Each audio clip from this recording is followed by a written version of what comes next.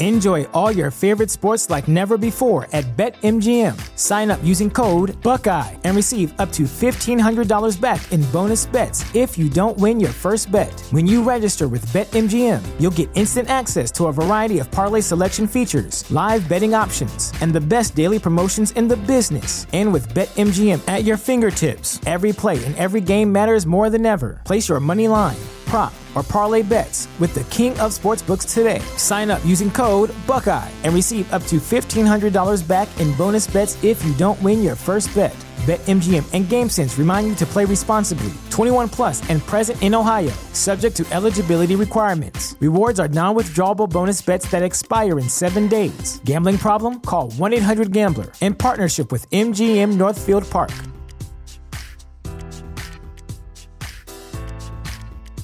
You know how to book flights and hotels. All you're missing is a tool to plan the travel experiences you'll have once you arrive. That's why you need Viator. Book guided tours, excursions, and more in one place. There are over 300,000 travel experiences to choose from, so you can find something for everyone. And Viator offers free cancellation and 24/7 customer support for worry-free travel. Download the Viator app now and use code Viator10 for 10% off your first booking in the app. Find travel experiences for you. Do more with Viator.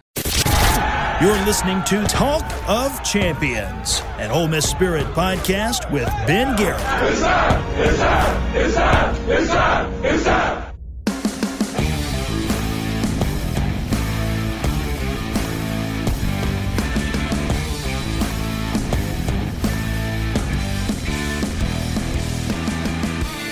It's an all-new edition of Talk of Champions. I've been Garrett at Spirit, been on Twitter. With me today is Nick Suss. He's the best. He's filling in for Bradley Sowell. Covers Ole Miss for the Jackson Clarion Ledger. Bradley Sowell is out on assignment, the former Ole Miss offensive lineman, 8-year NFL vet. Today's guest on Talk of Champions is Tim Elko, the two-time Ole Miss baseball team captain. He had a very special Swayze Field moment over the weekend.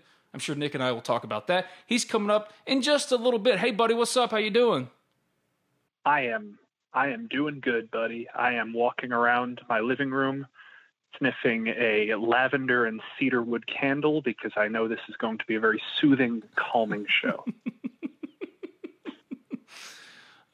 Is this show going to be what helps you get your steps in today? Is that what we're going for? Yeah, I love the exercise that comes with being a podcast and a radio guest, and I'm glad I don't have any downstairs neighbors anymore. This weekend, a lot of things happened. Ole Miss baseball, the NFL draft. Let's go with the NFL draft to start, because I want to do the lead in regards to Ole Miss baseball. Its hosting chances dramatically improved after sweeping South Carolina. But the NFL draft, Elijah Moore went in the second round to the New York Jets. Royce Newman went in the fourth round to the Green Bay Packers. Kenny Yeboah didn't get drafted, but actually got a really strong contract for an undrafted free agent. If you get past the 6th round, 7th round, you want to be undrafted. Because if you can be undrafted, you get to pick your spot like Bradley Sowell did, and he had a long 8-year NFL career. And Kenny Yeboah got a large guarantee. I think it was $180,000. I think a $200,000 in all contract guaranteed to him. So he has a really good chance of making the roster for the Jets. What was your reaction to seeing where Ole Miss Rebels went in the draft? Yeah, I can't say any of it surprised me. I thought it would go Elijah in the 1st or 2nd, Royce in the 4th or 5th, and then Kenny we would see.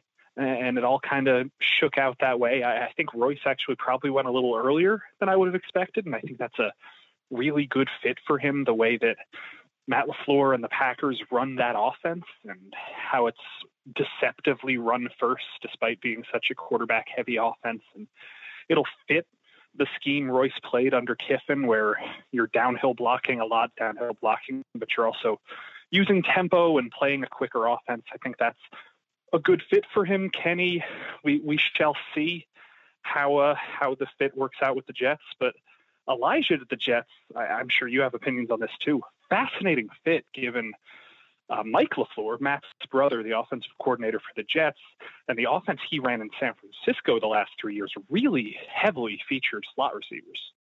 I like the fit from that vantage point. I just hate the Jets. And the Jets have been the most dysfunctional organization in football for the last however many years. But now it's a completely new leaf. And yes, they're bringing over a San Francisco system that I think immediately Deebo Samuel, Brandon Ayuk, the numbers they put up out of the slot, and Elijah is a strictly slot receiver, and he caught 97% of catchable targets beyond the line of scrimmage in 2020.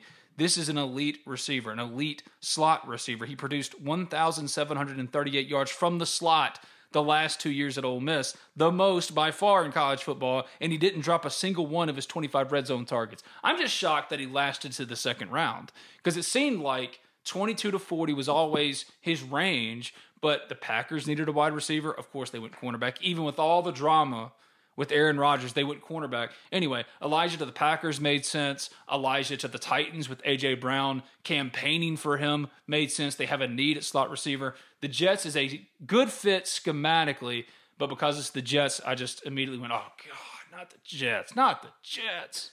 And you and I talked about this last week, Ben, before the draft.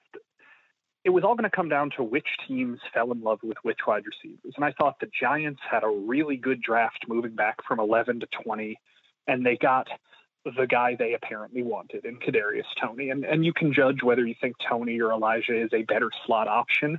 Kadarius Toney obviously fills more of that running back receiver slot motion role that you saw from Oregon guys in the Chip Kelly era, and maybe that's what the Giants were looking for. Then at 27, I believe, you had Rashad Bateman go to the Ravens, and Rashad Bateman, the Ravens always wanted one of those bigger outside guys. It was always going to be Bateman or Terrace Marshall or something like that. And then everybody else waited until the second and third rounds for receivers. So Elijah went where we thought he would. It was just a matter of apparently the Titans and the Packers and all of the teams, the Jaguars, teams that we thought in the 20 to 32 range might want receivers. Turned out they wanted their guys later. The Ravens, Elijah would be a redundancy there. So, okay, I got that one. Absolutely. But the Jaguars, you never want to take first-round running backs. It's proven in the modern NFL, it's just an absolutely sunk investment taking early-round running backs. The Cowboys, my beloved Cowboys, who I hate to love, took Ezekiel Elliott fourth in 2016, and it's completely derailed their entire organization because they, first of all, let a generational cornerback in Jalen Ramsey go a pick after that, and then Derrick Henry, who they could have had in the second round, ended up being Jalen Smith, and now they're in cap hell, and they're not a very competitive football team. They've got the worst defense in their history, on and on and on. You don't take running backs early, and yet the Jags took Travis Etienne to pair with Trevor Lawrence rather than taking the slot receiver in Elijah Moore that would help him more. I'm going to add two caveats here. One will catch me some flack, but the first caveat, you don't draft a running back early unless it's your last piece of a rebuild. A running back is a great luxury item, and that's kind of what the Cowboys thought they were doing, and it turns out they needed a lot more. Obviously, the Jags are not at the end of their rebuild. But, and here's the caveat that I know I shouldn't be saying on an Ole Miss fan podcast, I'd rather have Travis Etienne than Elijah Moore if I'm an NFL team. Travis Etienne's just the most spectacularly productive running back I've seen in the last 10 years of college football, and I expect him to be as spectacularly productive as a rusher and receiver. Christian McCaffrey notwithstanding, I haven't seen a running back do as much as well in college. He just didn't get tackled. People didn't know how to stop him in space. He is a spectacular talent that I would have put in the same tier as an Ezekiel Elliott or a Todd Gurley or a Saquon Barkley of these running backs that we did see go top 10 within the last 10 years. But he falls to 25 where there's this natural fit where he gets to play with his college quarterback and they get to kind of resume the same principles. I defend that pick maybe more than I should, because I agree with you that you look at when the Chargers drafted Melvin Gordon, or you look at even Saquon with the Giants or Zeke with the Cowboys, they haven't been the right moves at that time. But I will defend that Travis Etienne pick. I only bring it up because I think the Jaguars, as far as what they needed, now I don't think it's a hot take at all to say that Travis Etienne is a better prospect in terms of all-around ability and what he'll bring to a team than Elijah is. I just don't think the Jaguars made the right pick for what they were looking for or what they needed.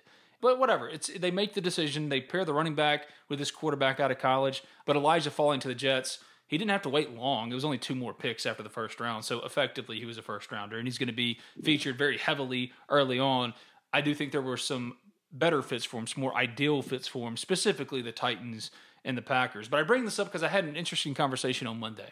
Talking about the three big pieces that Ole Miss is losing on its offense. First, Elijah. Second, Royce Newman. Third, Kenny Yeboah. And obviously, Ole Miss has high expectations going into next year, has easily the top quarterback in the SEC and Matt Corral coming back. But there is a little bit tempering expectations because what they're having to replace, no small thing. We know Elijah's a big loss, and there's no one person or maybe even two people that will step in and do what he did in the slot. But Royce Newman going in the fourth, I think, provides a little bit of vindication for us that believe that Royce Newman is one of the better offensive linemen Ole Miss has had.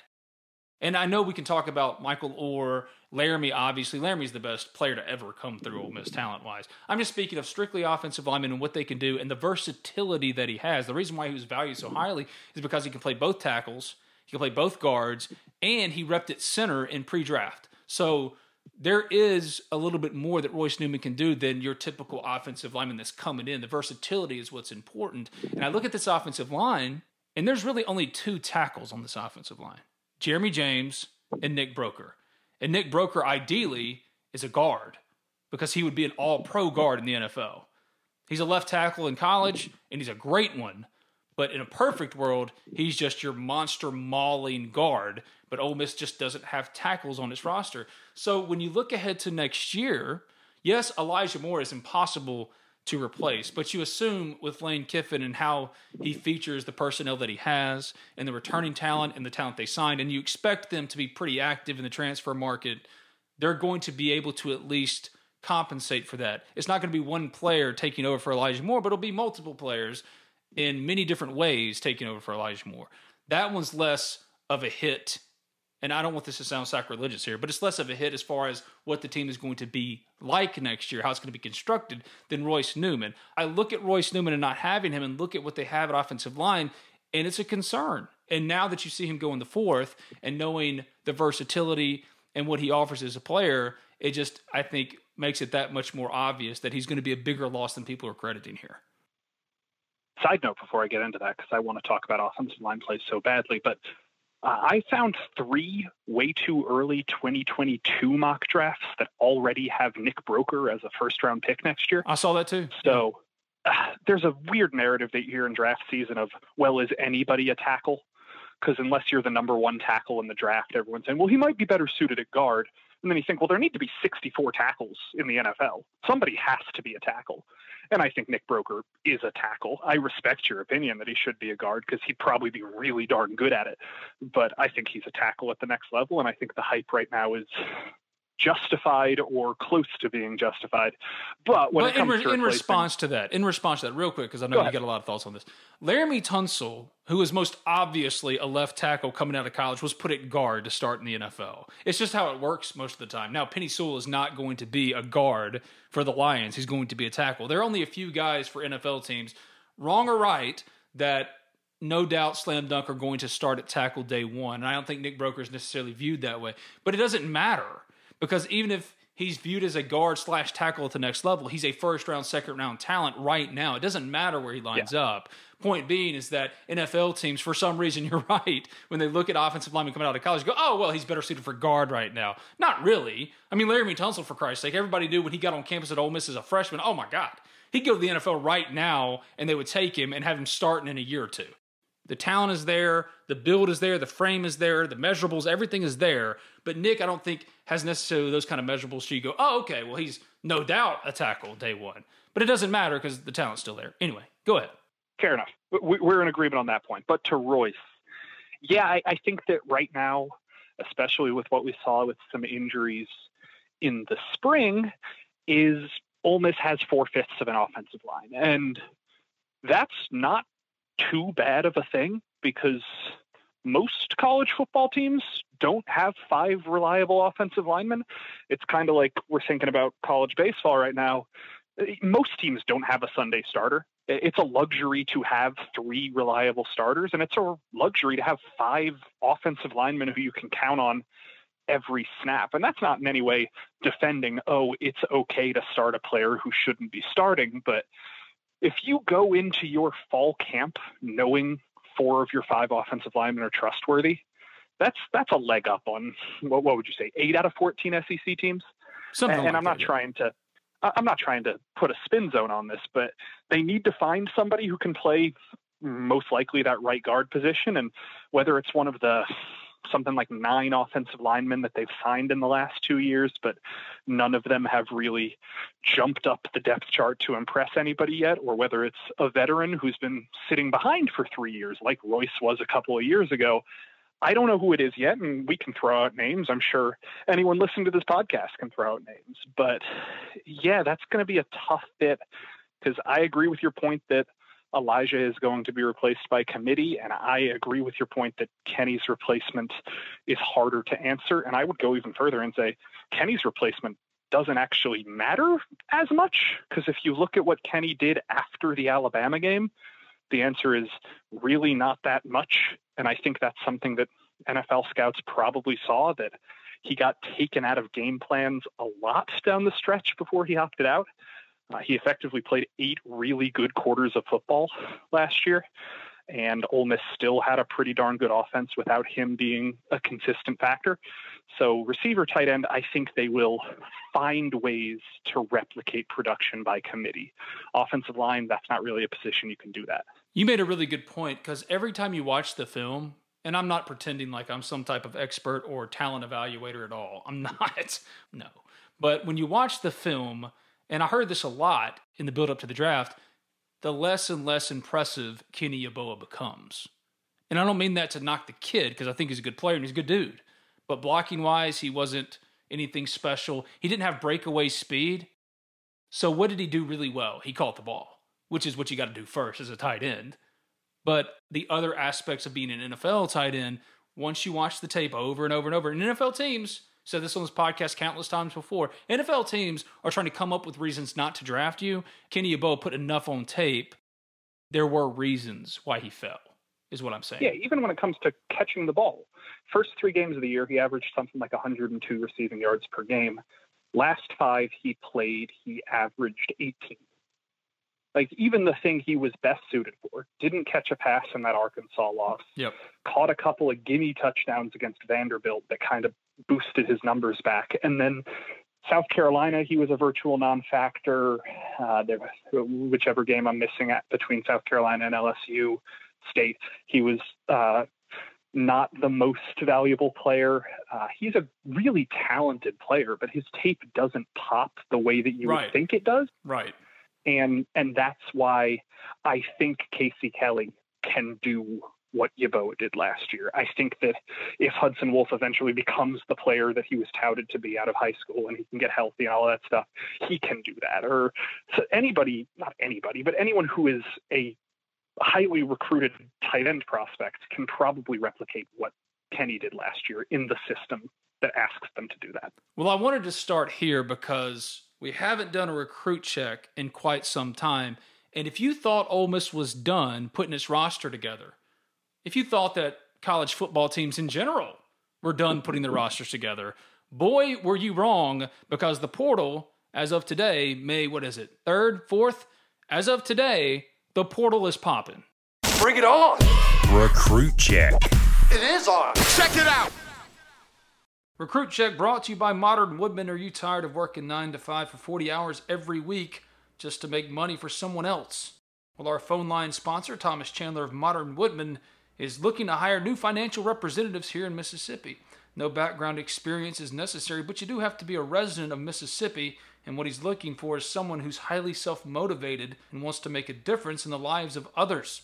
A full-time position comes with benefits, such as health insurance, a matching 401k, and a pension plan. For more information, feel free to reach out to Thomas directly through Facebook or his number at 662-296-0186. Ole Miss was involved with Jamison Williams. He's a wide receiver out of Ohio State. It came down to Ole Miss and Alabama won out. Shocker there. But it shows you what Ole Miss is targeting right now in the portal. Now remember, there are a couple of wide receivers that weren't on campus in the spring that will get here, including J.J. Henry, that is, like Elijah Moore, a strictly slot receiver. But there are other names maybe to pay attention to. Notre Dame wide receiver Jordan Johnson. He was formerly the number 37 overall prospect in 2020, 5-star. He went into the portal. Who else went into the portal? UAB defensive tackle Tony Fair. 56 tackles, 7 tackles for loss over the last 2 years. Southern Miss O-lineman Douglas Garrity is in the portal. I don't know if that really helps with the whole third tackle problem, but anyway. And then other guys that have landed in different places, including Malcolm Epps, a tight end. He left Texas and went to Southern Cal. There's a lot of names being entered in, a lot of guys that are leaving. Mississippi State's lost some wide receivers. So if you look at what Ole Miss is going to be going for, and now that we've kind of parsed this out a little bit, what do you think the top areas they'll be targeting? We know wide receiver because they were just in on arguably one of the most talented ones in the portal. So wide receiver's up there. Is there anywhere else? Is tight end number 2, tackle, defensive tackle? I just look at a lot of guys entering the portal and I go, oh, that makes sense for Ole Miss. And it's a number of positions, right? I'm not stopping at just tight end and offensive line and wide receiver. I go, oh, there's a linebacker. He led Texas in tackles last year, and that was Juwan Mitchell, and now he's landed in Tennessee. But there's like a lot of guys that I go, oh, yeah, he would help. If I'm putting together like a Santa Claus wish list for this team, the 4 positions I want to address in descending order. First is tight end for reasons we've talked about. Second, I think this team needs a 5th linebacker. I know Chance Campbell was one person that addressed that. I think they needed another because you're still looking at a team that has Lakia Henry gone after this year, Jaquez Jones likely gone after this year, Momo Sanogo has 2 degrees. If he comes back, I don't know what he's doing it for. And then Chance Campbell, who again could be gone after this year.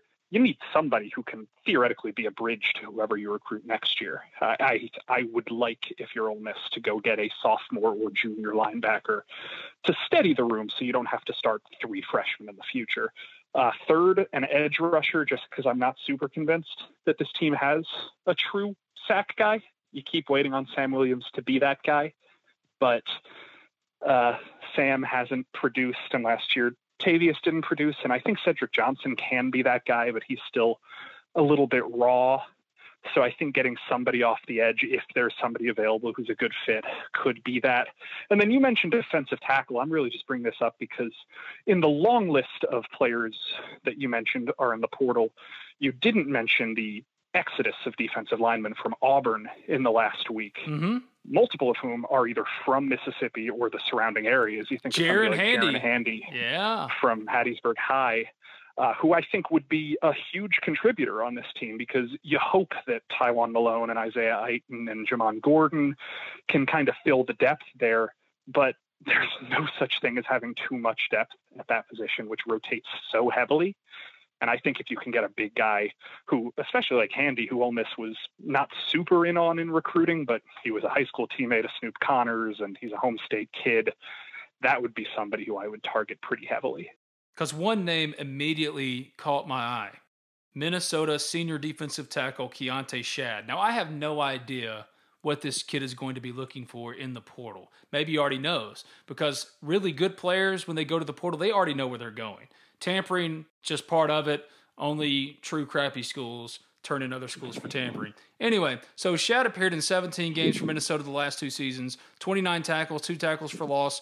Depth piece, but I know that Ole Miss likes K.D. Hill, but doesn't view him as anything more than a serviceable defensive starting SEC tackle. Maybe you can improve on him there, but I don't necessarily know if that's the guy. Jaron Handy makes a lot of sense. Now, it didn't work at Auburn, but in this rotation of defensive linemen, he could help. It just depends on what they prioritize. I think the first thing they'll prioritize is wide receiver, and then, even though they do got numbers, that's the thing. That's what's kind of interesting about this whole thing. I think the only reason why they're really prioritizing wide receiver, and it's got to be the right wide receiver, but the only reason why they're prioritizing it is they didn't have a lot of guys practicing in the spring, and they went, oh crap, Jonathan Mingo, Braylon Sanders, you name it, they're all out. They're not practicing because of injury. Our depth sucks. Now, it's going to get better because the guys they signed, including J.J. Henry, are going to get on campus in the summer. But for now, they just remember what they saw in the spring with a lot of guys down. So now I get why you're prioritizing that position. Tight end, you've kind of convinced me that you don't necessarily have to do that. But we've heard so many rumors for so long about Trey Berry at Jacksonville State, so maybe that happens. For me, linebacker does make some sense. Defensive line does make some sense. The only position that doesn't make some sense, and it's crazy, is the secondary. That's where they've got numbers. The secondary is where they don't really need help. And that's something that you got to give this staff all the credit in the world, because that was a problem area, probably the biggest problem area under Matt Luke. And now it's become inarguably one of the greatest strengths because they've got depth, not just numbers either. It's talented depth. Snap judgment for you. Does this team need a quarterback in the portal? I'm not convinced it doesn't, because here's another thing I was talking about with a friend of mine on Monday. And God forbid this happens. But if Matt Corral were to go down against Louisville, well, the season's upside down. It's done. If not for Jordan Ta'amu, Shea Patterson going down would have been the season-ending injury of all season-ending injuries for Ole Miss, but Jordan Ta'amu was really good. Are we sure that Kincaid Dent or Luke Altmaier could, and they're not going to produce at Matt Corral's level, but produce to a level that allows Ole Miss to still win enough games to salvage it and have a winning record, or at least a record that lets them go to a bowl? And I'm not convinced that either one of them are ready right now to do that. I don't know who you're going to go get, because everybody knows that Matt Corral is the starting quarterback, but there's at least a guy out there probably that you can say, okay, yeah, Matt Corral's our guy, but he's gone after this year. You're going to be competing with these two guys, right? Now, the Arch question is going to hang over every single quarterback recruitment out there, but Arch has got offers from everybody. It's not like Ole Miss is just the obvious landing spot for him. So for Ole Miss, you're just like, well, yeah, we're going to recruit him like everybody else is going to recruit him. We don't know if we're going to land him like anybody else knows if they're going to land him. So, yeah, I think quarterback, you can make an easy and obvious case that they need to go after somebody, because if Matt Corral, God forbid anything happened to him, I don't know who you turn to, because I don't think either one of those guys. I think the gap between Matt Corral and the guy that's next, whoever that is, right now it's Kincaid Dent. For the long term, it's Luke Altmaier. But the gap between number one to number two is the size of the ocean. It's just massive. Yeah, because I've made the argument many times, and people who read the Clarion Ledger know this. I've made the argument many times Plumlee should still be the number two quarterback on this team and should play receiver pretty close to full time, because those are two areas that they need an extra body. But of course, you don't have two John Rice Plumlees on your team. I think right now the bigger need, weirdly, might be for him to stick it out at quarterback. But then, if you have to make him your quarterback, your game plan is completely different than what it was the day before, and you have the same situation you did in 2019, where you're scrapping an entire offseason and improvising a new game plan, which maybe that's not the best approach to anything.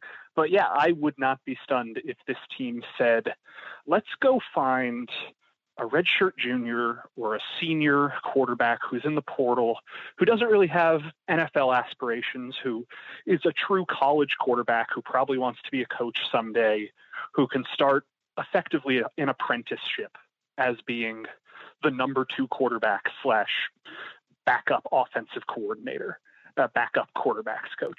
Go get that guy, find a guy who wants an apprenticeship under Kiffin and Levy, and have him be an extra quarterback in the room if you have the roster spot for it. Yeah, if in the second quarter Matt Corral goes down, I don't think Kincaid Dent goes to quarterback. I think John Rice Plumlee goes to quarterback, and they just try to run the crap out of the ball. I disagree that he just needs to practice there because the need is greater there. He can practice at wide receiver and be a wide receiver. And then if anything were to happen to Matt Corral, and this is a terrible thing to even consider, because again, if Matt Corral goes down, oh boy, oh God, it gets ugly really quickly for Ole Miss football. But for John Rice Plumlee, he doesn't really need to have the reps that Matt Corral's getting, because the offense is completely different. So effectively, you're just bringing him in and letting him do what he does well, and then you're completely scrapping what you do every single down or in game prep, and you're catering it to John Rice Plumlee, unless you believe that Kincaid Dent or Luke Altmaier is the better candidate moving forward. But in a pinch, he doesn't really need to practice at quarterback, because for what he does well is completely different from what Matt Corral does well. John Rice Plumlee is not going to be pushing the ball down the field vertically with any kind of strong arm strength. Matt Corral, that's his whole deal. He can push the ball down the field, and that's not something that John Rice Plumlee can do. Could I interest you at all? Louisiana Tech kicker Jacob Barnes is in the transfer portal. He went 12 for 14 on field goals last year. Didn't miss an extra point. It's been a while for Ole Miss since that hadn't happened. As a redshirt freshman. How about that? Yeah, I mean, they kind of handpicked the kicker they want. They did, but he's a freshman. I'm just saying he's a freshman. That's all I'm saying. True freshman. Oh, I get it. I do. I do. This coaching staff has proven that it's cutthroat enough to pick the guy it wants more. So if they deem that the kicker from Louisiana Tech is better than the kicker from Louisiana high schools, they'll go for it. But I don't know if they're going to willingly use 2 scholarships on kickers. Maybe you don't have to get him on scholarship, because Ole Miss didn't get the Western Kentucky wide receiver on scholarship. True. There's a chance. We've delayed this too long. The true lead of Talk of Champions came from Swayze Field over the weekend. am I hearing? The Lead. We're going guerrilla. We're taking it to the streets while keeping an eye on the street. The Lead, brought to you by Allen Samuels Chrysler Dodge Jeep Ram of Oxford. The car buying process can be overwhelming. Believe me, I've been there. You're just looking to get the best deal anyway, right? So if that's the case, and to avoid the headache, head on over to Allen Samuels Chrysler Dodge Jeep Ram of Oxford. They're going to take care of you and get you into your next vehicle with a great deal. Their inventory is priced to sell, and what separates Allen Samuels Chrysler Dodge Jeep Ram of Oxford is Brian and Mason and the rest of the staff aim to address each of your needs with the utmost respect, care, and attention to detail. Tell them Talk of Champions sent you. They're hardcore Ole Miss fans, and they'll probably want to talk some Ole Miss baseball, some spring football, whatever it might be. But more importantly, they'll want to make the process as seamless as possible, that you get what you want at a good price. Contact them today at 662-234-8000, or you can stop by and see them in person at 2201 East University Avenue. That's just past Kroger. Allen Samuels Chrysler Dodge Jeep Ram of Oxford to find your next perfect car, truck, or Jeep. Allen Samuels, let's be friends.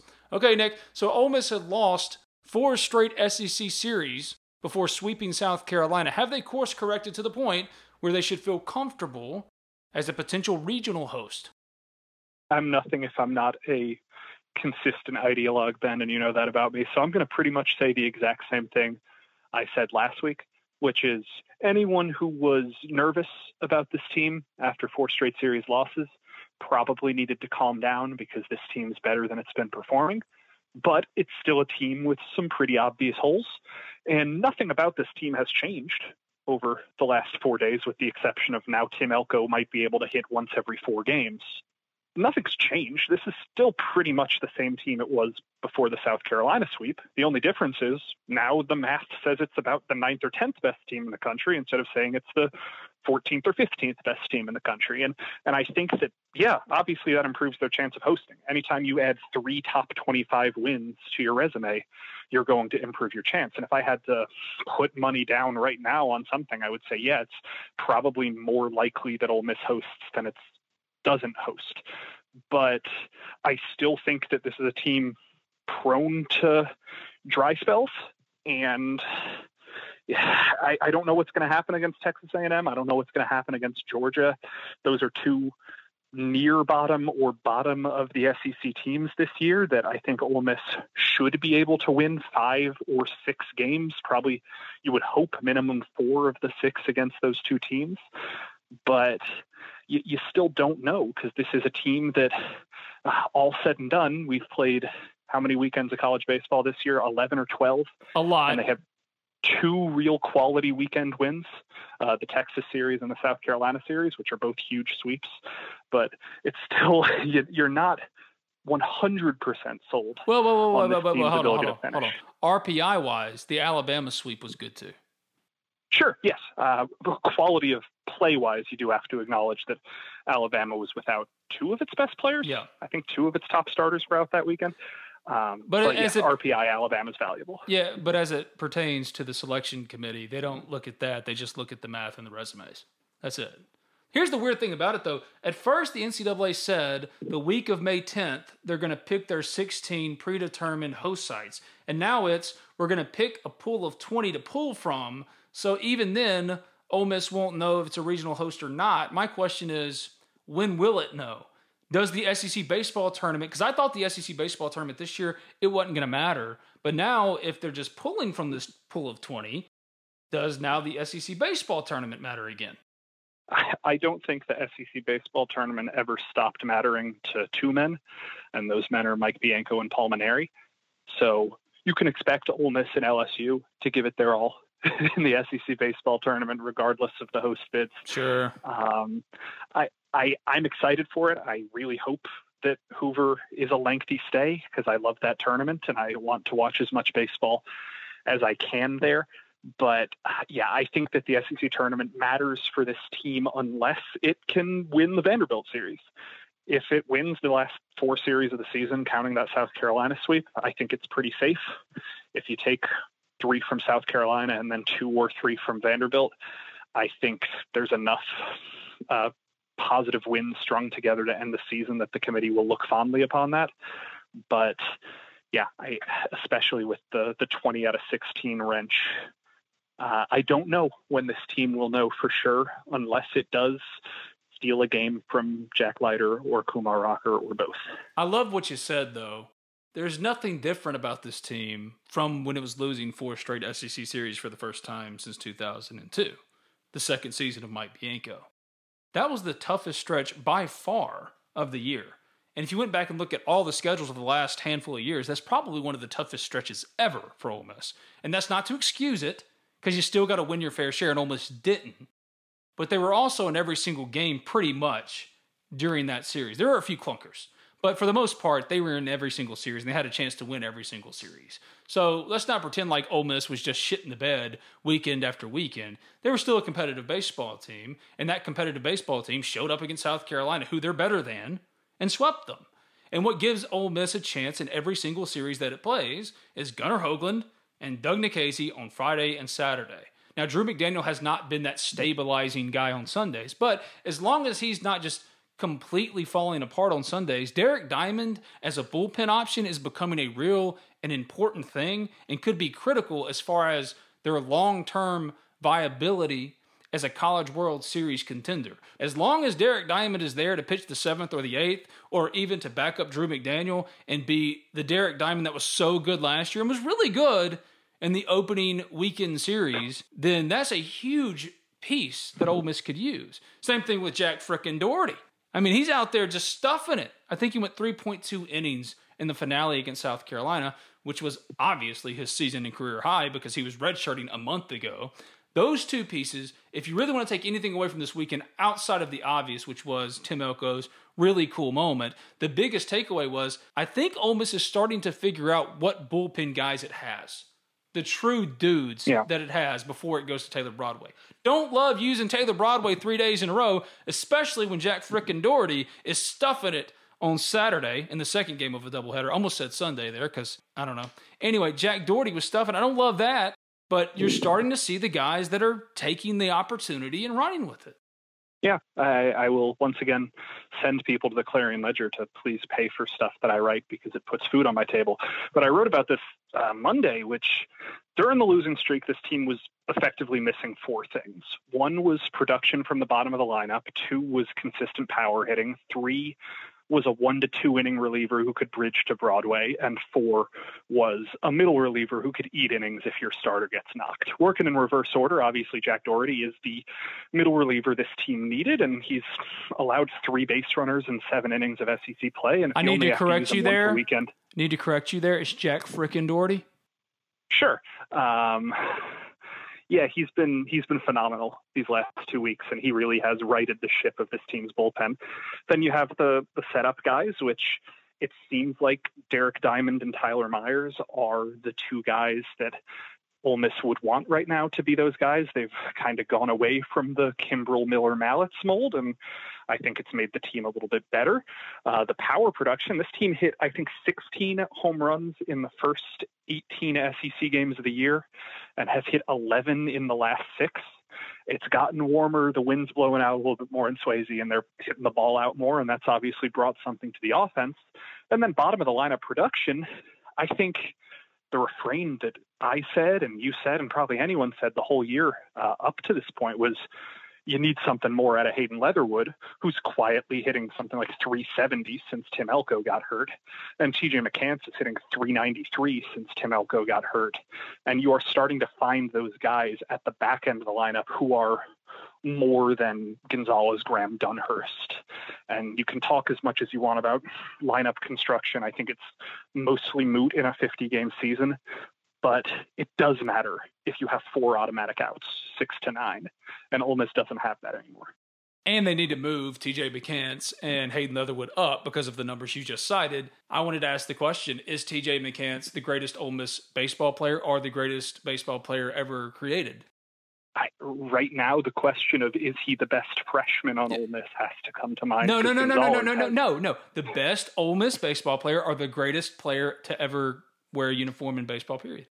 So I'm not avoiding the question. I will tell you a story that you missed on a day that you weren't in the press box this year. Bummer. Which was me turning to the rest of the media about 3 games into TJ McCants' role as a starter and going, is he better than Gonzalez already?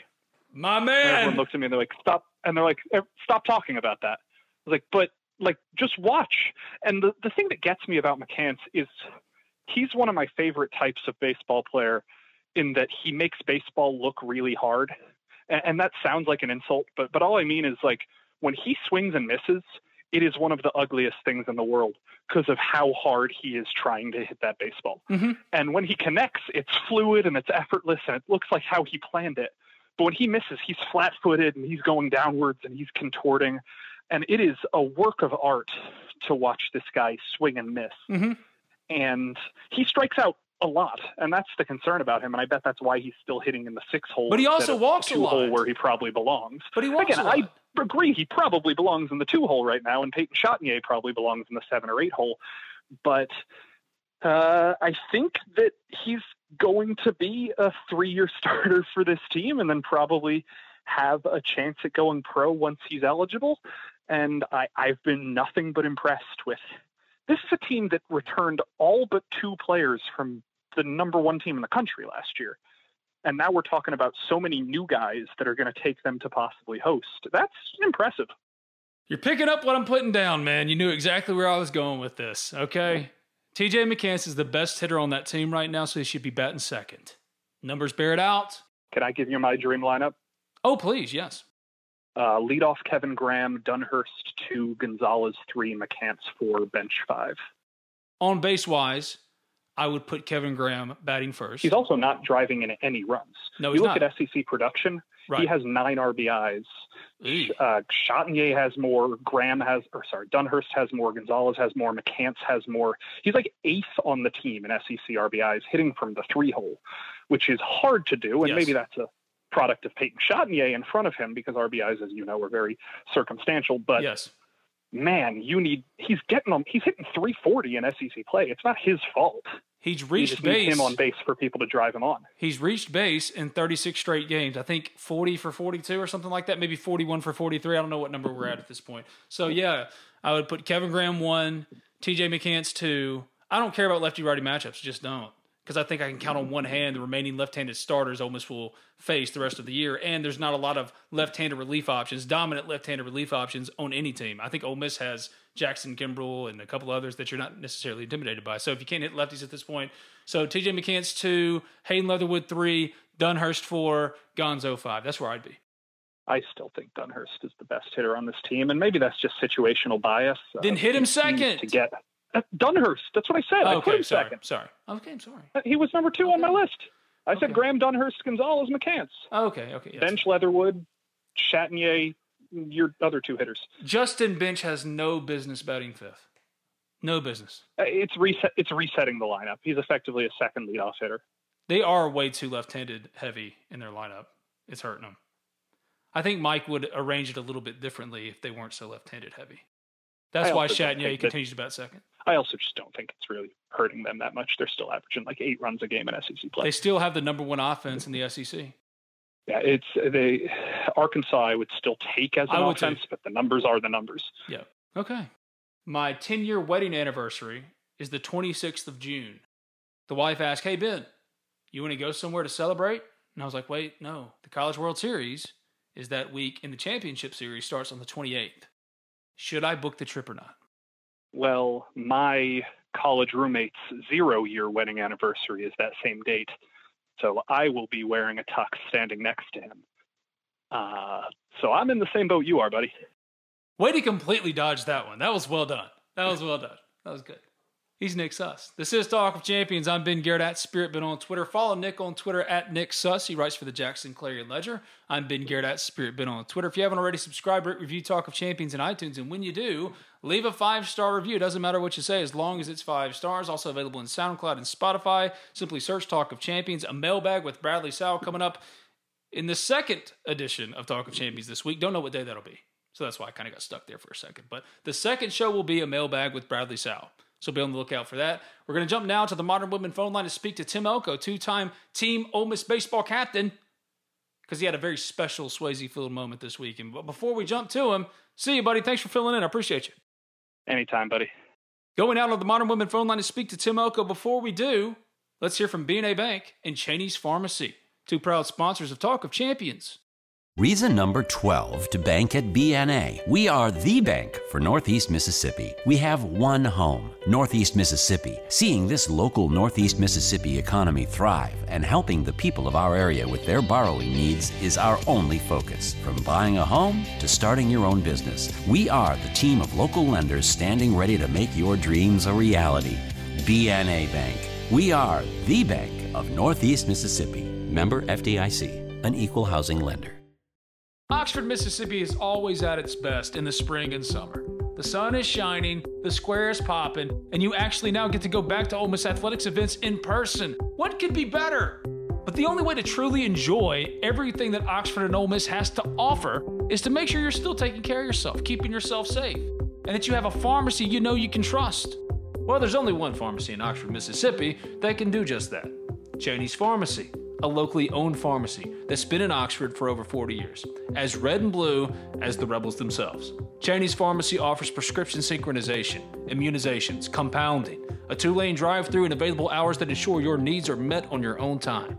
Cheney's also accepts all third-party insurance. Cheney's Pharmacy provides the best customer service out there. Hands down, it's not close. So give Cheney's a call, 662-234-7221. Or go visit them at 501 Bramlett Boulevard. That's right off of University Avenue. They're open 9 a.m. to 9 p.m. Monday through Saturday, 1 p.m. to 9 p.m. on Sundays. You can visit them online at Cheney'sPharmacy.com. Make sure your pharmacy is one you can trust. Cheney's Pharmacy, much more than just a pharmacy.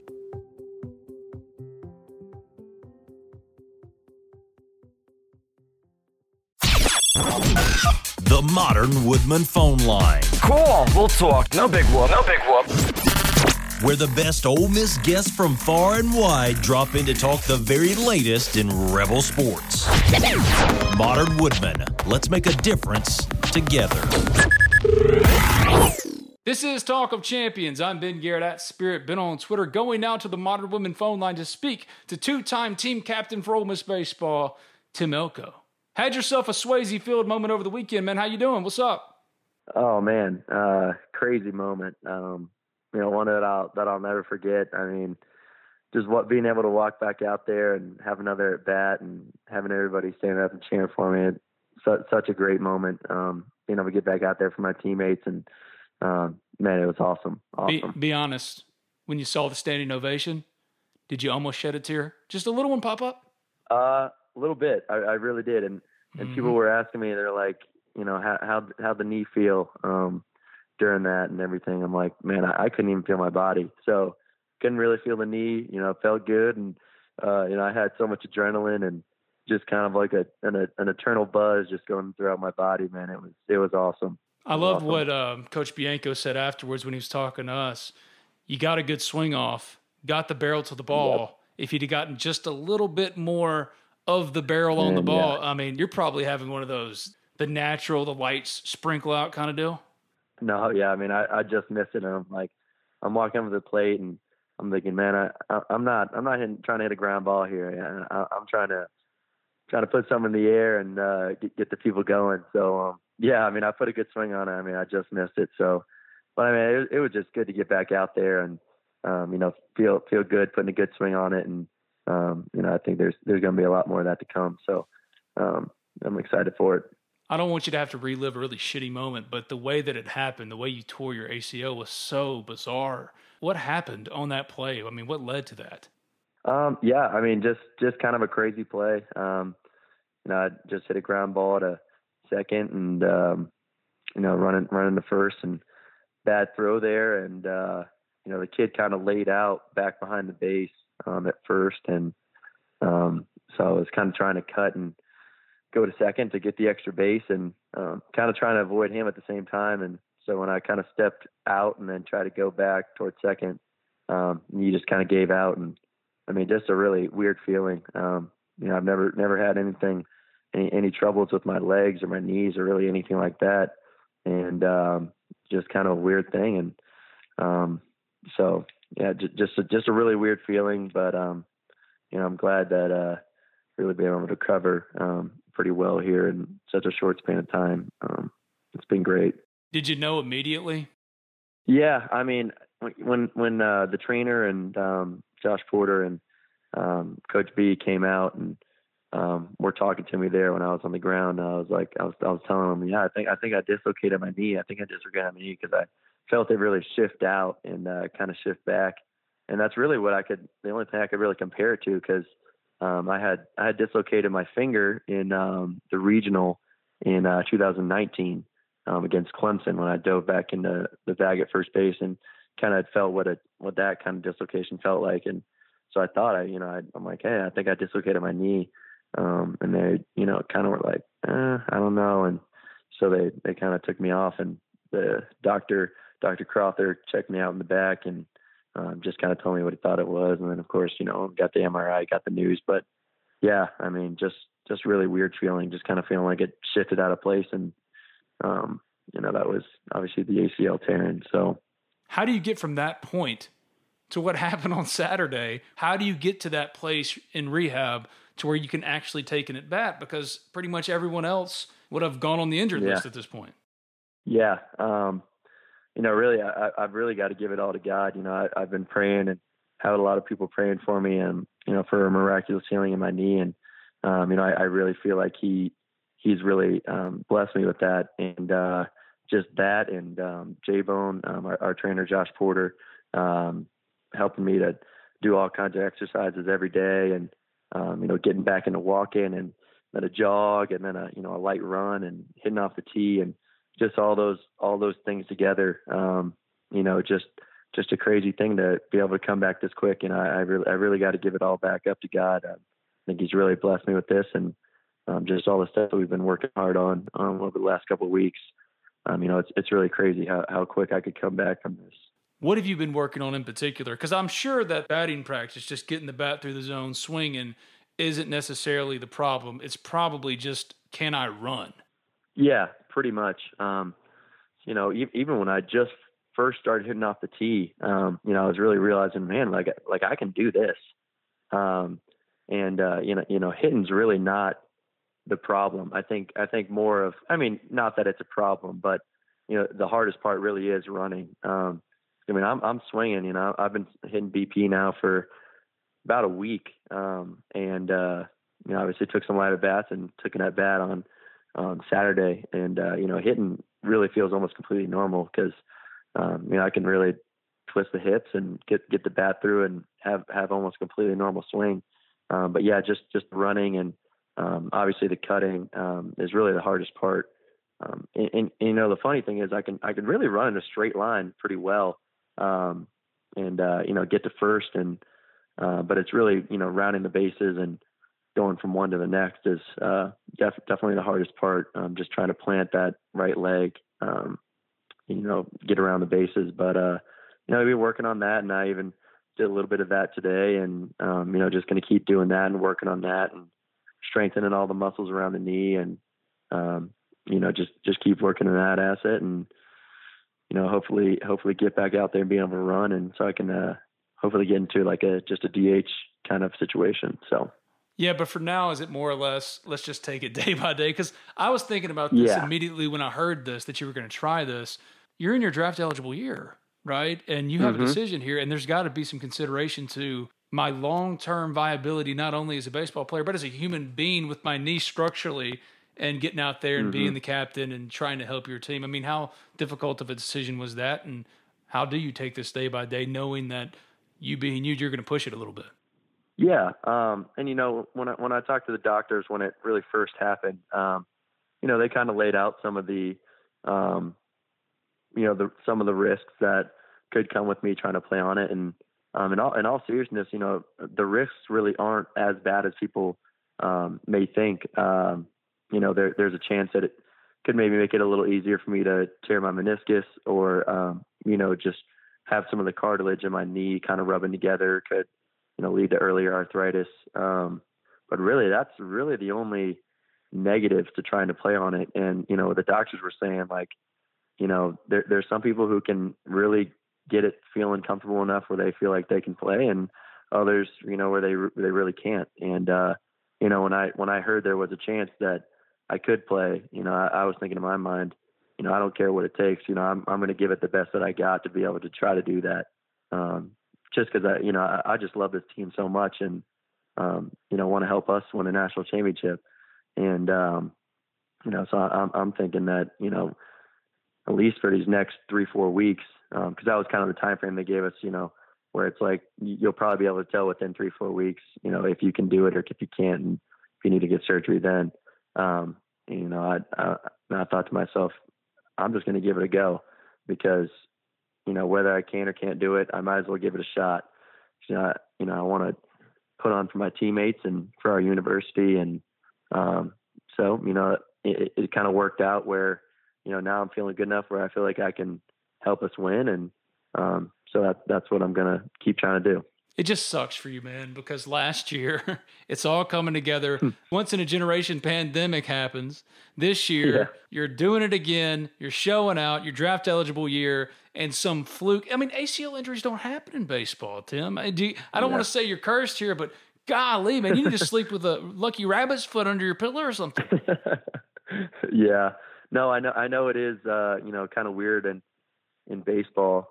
But even right after it happened, my dad was kind of looking up, ACL tears in baseball and everything. And, I think there's a lot more people than, others would think that it's happened to, Kyle Schwarber, Mickey Mantle. I mean, he played without an ACL, for a lot of years. And, there's a lot of guys who have had surgery and come back just fine. And, so I know it is kind of an odd injury for baseball, but it happened, and just going to deal with it, and hopefully be able to help the team the rest of this year. And I know that after surgery, I'll be just fine and be able to come back just like normal. But just going to try to do the best that I can this year to help us win some more games.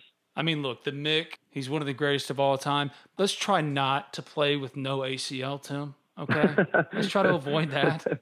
Well, hey, I mean, this year I may have to. So, but then I'll get surgery. I promise. I'll get surgery and I'll be back to normal.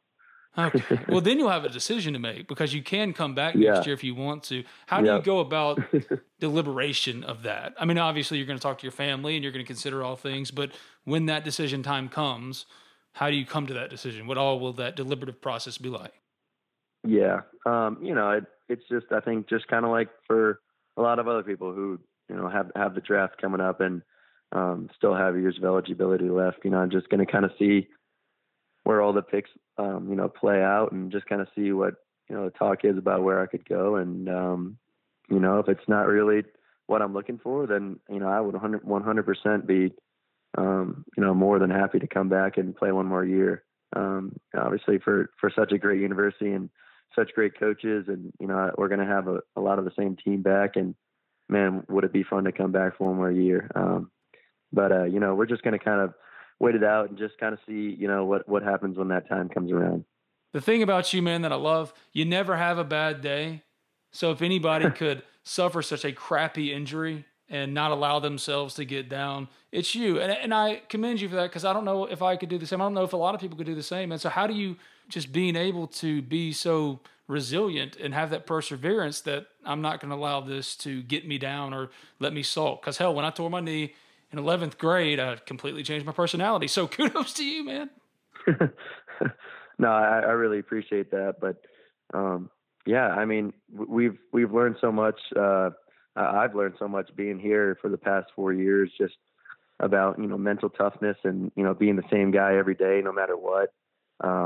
And I've learned so much through our baseball program, and that's really helped me. And honestly, too, just trusting in God and knowing that He's got a plan.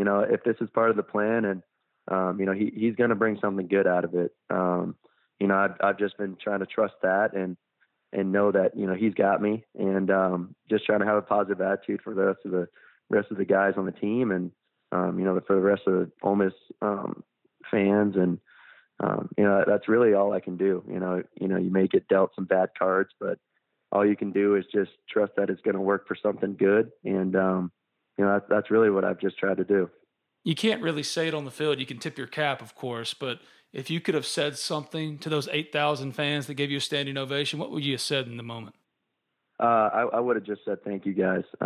Thank you for all the prayers. Thank you for being here for me and believing in me. And, being with me through these hard times. And, I'm just so thankful for all those people that come out there every weekend and cheer us on. And, we just have, I believe we have the best fans in the country. And, you could see that on Saturday. Someone goes down with an injury and comes back, and, that's how they treat them. It's just awesome. We've got the best fans, and I would really, truly just say thank you from the bottom of my heart for all that they do. No matter what happens the rest of the way, where will that moment rank as far as moments in your career? Whew. After we won the national championship this year, I think it may go to second. But good job, well done. It's definitely going to be up there forever and always as a top moment in any part of my life. I really believe. It's just such a cool moment, and so thankful for all the people there, and just a really cool moment. You're really bullish about y'all making it to Omaha and winning a national championship, huh? Hey, I mean, you got to have belief. Yeah, duh. Yeah.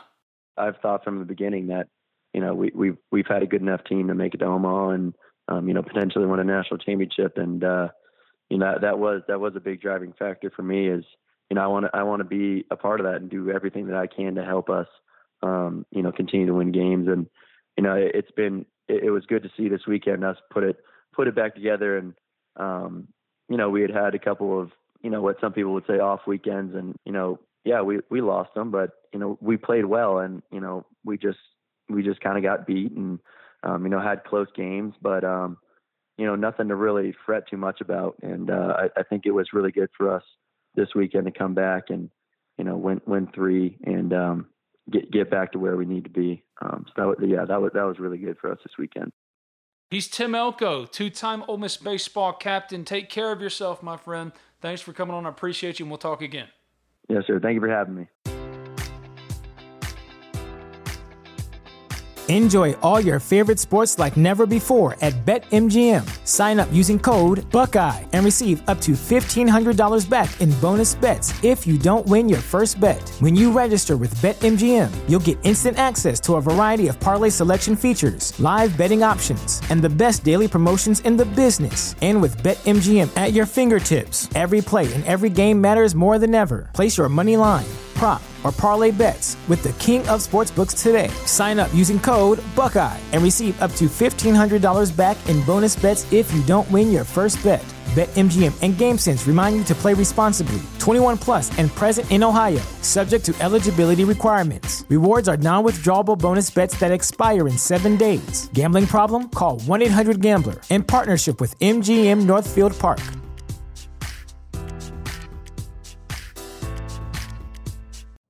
You know how to book flights and hotels. All you're missing is a tool to plan the travel experiences you'll have once you arrive. That's why you need Viator. Book guided tours, activities, excursions, and more in one place to make your trip truly unforgettable. Viator has over 300,000 travel experiences to choose from. Everything from simple tours to extreme adventures and all the niche, interesting stuff in between. So you can plan something that everyone you're traveling with will enjoy. Real traveler reviews give the inside scoop from people who've already been on the experiences you're considering. So you can plan with confidence. Free cancellation helps you plan for the unexpected. And 24/7 customer support means you can travel worry-free. Download the Viator app now and use code Viator10 for 10% off your first booking in the app. Find travel experiences for you. Do more with Viator.